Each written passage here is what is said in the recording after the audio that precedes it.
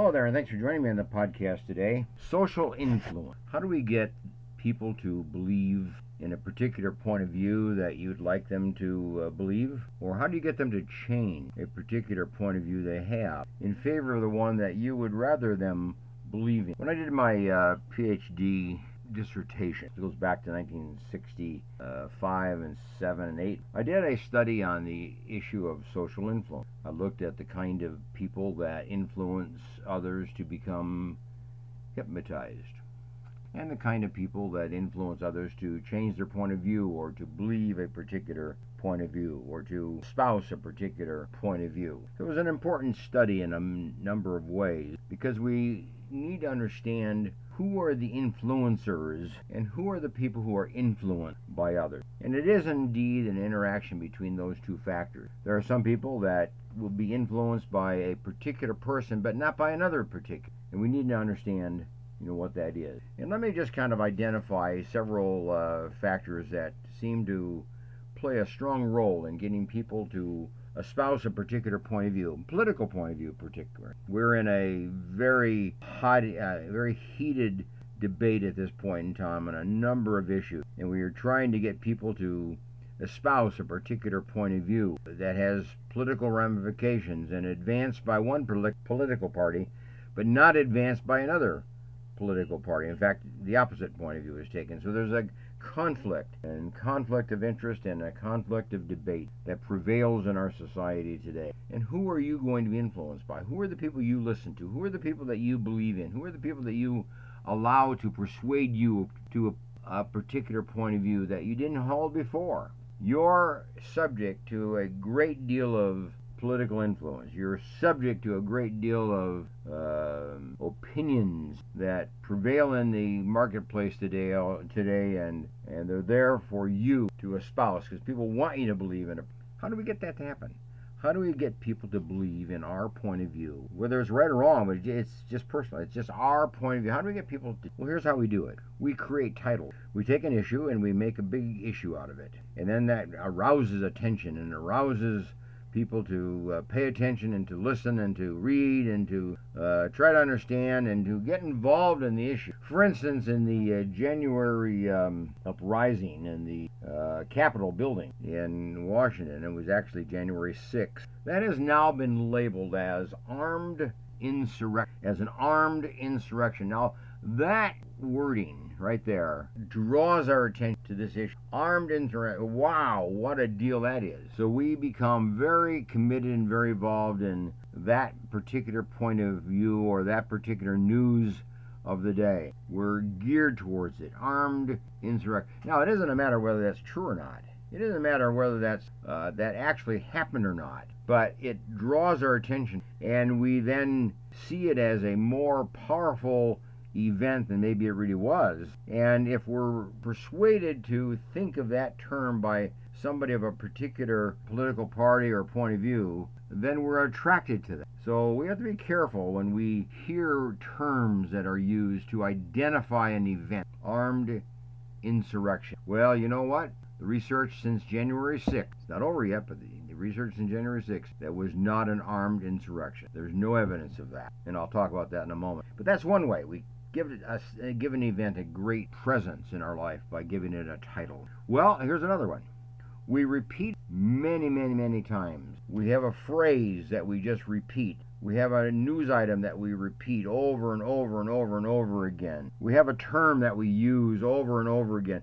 And that draws people's attention. And it doesn't matter whether it's true or not. It doesn't matter whether it's false or not. It's just a particular event that is identified in a way, and we repeat that phrase, we repeat that wording over and over again. And the more we repeat it, the more public believes it to be true, believes it to be important, believes it to actually have happened. So if you want to make people believe in something, keep repeating it.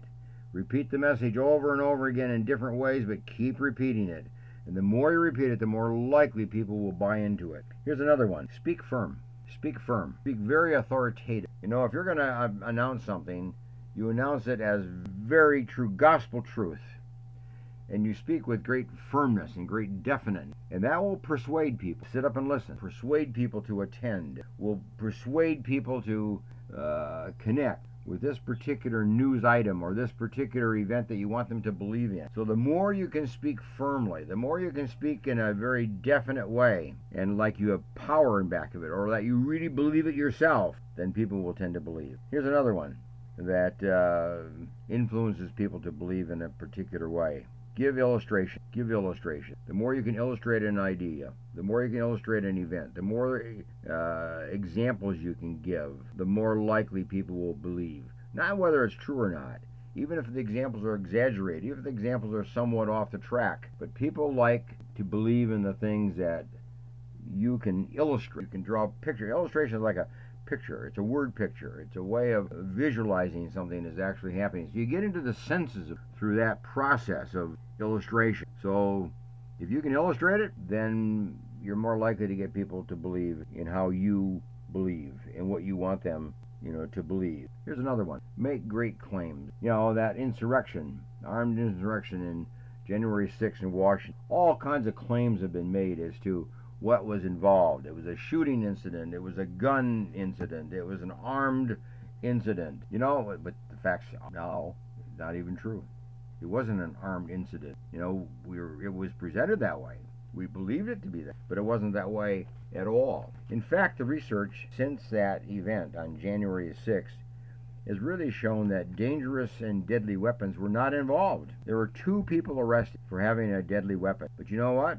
Those people were not at the incident. Those people were blocks away in Washington, D.C., but they were arrested for having guns. They were then thought to be associated with the armed insurrection of January 6th on the Capitol. Well, it wasn't true at all. But if we make people believe it, then we will get them to believe in that particular event as what we want them to believe it to be. But here's an interesting result of a study that was done. 400 people from the January 6th event were arrested, 400 of them. Now they took 44 of them, 10% of them, and looked at what they were arrested for, and believing that these people all had guns and they were all going to carry out some type of an armed event on the Capitol. Well, here's what they found in these 44 people.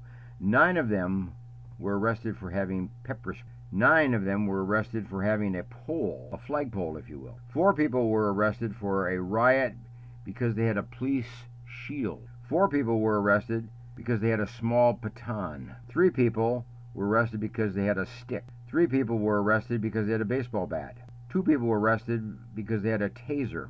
2 people were arrested because they were carrying a fire extinguisher.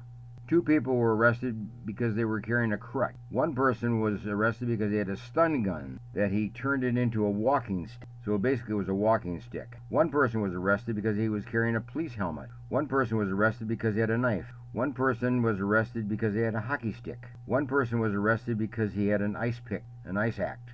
There weren't any guns there, were there? And yet this thing was mounted as an armed insurrection, thinking that everybody was carrying guns and all kinds of assault weapons and so on.